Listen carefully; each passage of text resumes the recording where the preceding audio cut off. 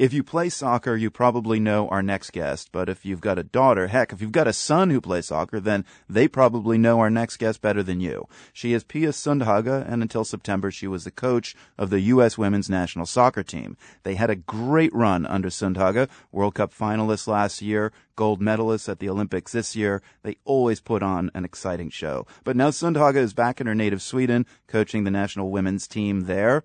Although right this second, she's back in the U.S. for a couple of days. Pia, great to have you on the program. Thank you very much for having me. So you gave this talk last night in Hartford, and you began with a song. And knowing what I do know about you, it doesn't take a lot of persuasion to get you to sing. So can you give us a few bars of what you sang in Hartford, and then tell us why you sang it?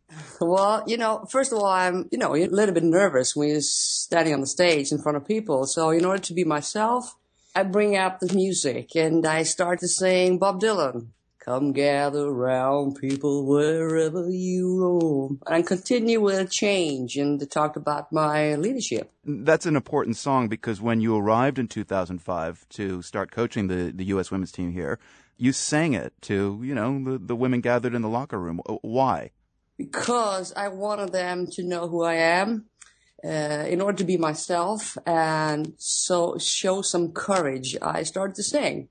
It was 50-50 whether they thought this is crazy coach or this is coach we really want to follow. And after that song, I just looked at Abby and some of the players. Abby Wambach. Yeah, Abby Wambach. And they gave me a big hand, and then we went from there. And I grabbed the chance to tell them the change. Yeah, you need a lot of energy to do that, and I'm not alone. So you need to help me, and we're going to do it together. Well, whatever you did, whatever you sang that day seemed to work. The team went on a pretty magical run. But singing surely isn't your only motivating factor in getting the team to do what it did. What is your coaching style? How would you define it? Well, I look at the positive things. My glass is half full. I put on my positive glasses, and I coach the healthy part. Instead of trying to, I analyze the mistake, of course, but instead of fix the mistakes, I try to look at when it works. We talk about double it instead. So you create that positive environment. I do believe that everybody plays a big part in creating that environment. But also when it comes to performance, you bring out the best performance in each other. So we want to play to her strength all the time. I do believe that the players have the ability, and my job is to make sure that they find it and try to improve their ability. A lot of American sports, it is about winning, and it sounds like that's not what you were trying to get the team to focus on. The Americans, they have something. I can really feel it now when I'm back in Sweden. The Americans, they have a ability to take 2 more steps. They could be exhausted. They could be 1-0 down, but still they believe to the very last second. And that is contagious. And it's something, I don't know where it comes from, but I would call that, some sort of American attitude. Now, I will bring back that to Sweden because I think it's contagious. So if you just find 1 player or 2 players or a coach that shows that, but you need your passion in order to do that. You believe in something and you take 2 more steps, but it comes from inside. It doesn't come from the coach. It comes from inside. It comes from the team. And that's something I experienced 5 years in the States. And if you have a player like Abby Wambach, she's competitive. If you have a player like Hope Solo, she's always competitive. It is phenomenal feeling to be around this team, and they have made me look good. How would you describe the arc of women's soccer in Sweden over the years? I mean, has it built up steam in the same way women's soccer in the U.S. has? When I was little, I was 6 years old at the time, and I wanted to play, a real game, but I couldn't because I wasn't allowed to play soccer because I was a girl. Now, they called me, I had a coach and he called me Pelle. That's a Swedish boy's name. So my name was Pelle for 2 years in order to play soccer. So it started back then. So you're saying you had to pass as a boy to play soccer? Exactly. I had to pass as a boy. I had no problem with that. And I think about my mom and dad, and they said, well, as long as you have fun, it's okay. So I was a little bit weird, unique, and not like everybody else, but that was okay.